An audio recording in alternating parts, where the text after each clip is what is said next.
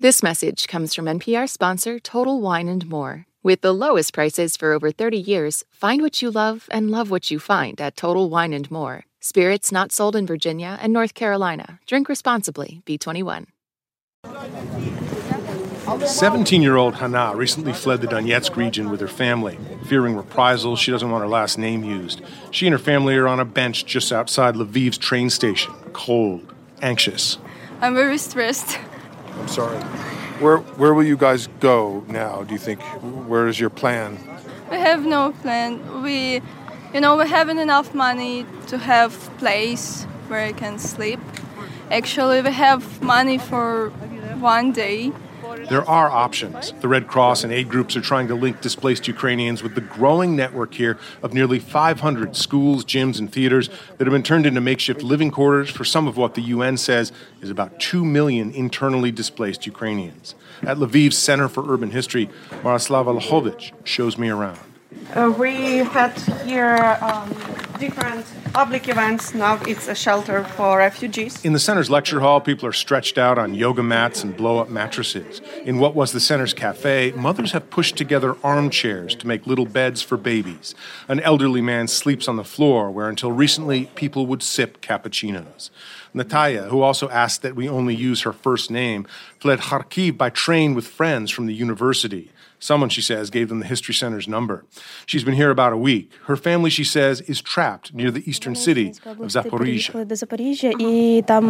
In these villages where my relatives are, they cannot leave the villages because they are occupied by Russians now. This city of some 725,000 has swelled by about a third in a few short weeks. There are no food, fuel, or other major shortages here yet, but the city is bracing itself. Dr. Sofia Diak, the History Center's director, says there's a wave of challenges ahead, far beyond finding more bed space. It's about kindergarten, it's about medicine, it's about whole social infrastructure.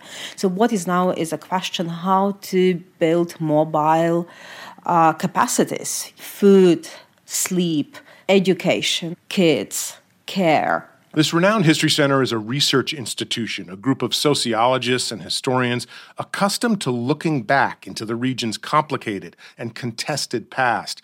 But Director Diak said no one hesitated a second to shift focus to this historic present. We are not objective, standing aside academics. We are citizens, we are living here, we are human beings. It's important to think not only about using, but actually how you are giving. Lviv's mayor, Andriy Sadovy, says with the help of aid groups in the private sector, the city's been stockpiling generators, medicine, and food for a while now. That resilience plan, the mayor says, has been key. But Sadovy says most of the charitable and volunteer help seems to be going to refugees at the border. He says displaced Ukrainians need more help right here in Lviv. I'm asking the international organizations for their support. We need you now and we need you here. We need large tents we can roll out with the ability to cook food and to keep people warm.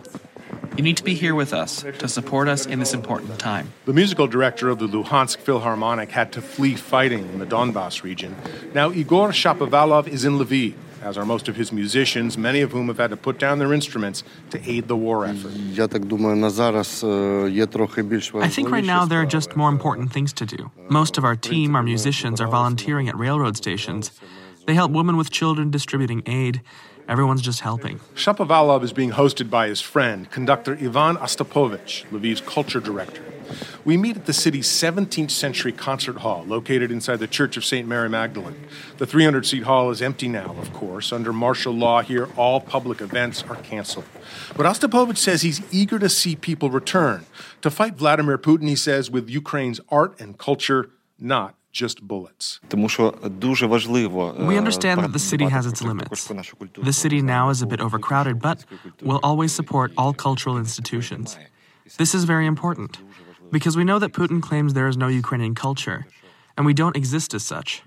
And so it is vital we show the world who we are and what we are. This is our culture. Alone at the grand piano inside the cavernous church, Maestro Ostapovich begins playing Ukraine's national anthem.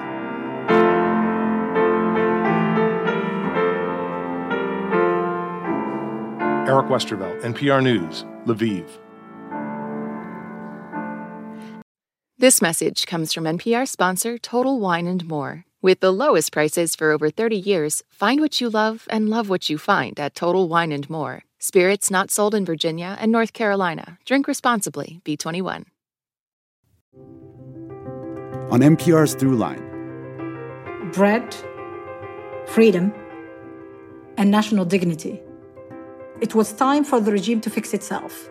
That's why I was going out. Remembering the Arab Spring. Find NPR's Throughline wherever you get your podcasts.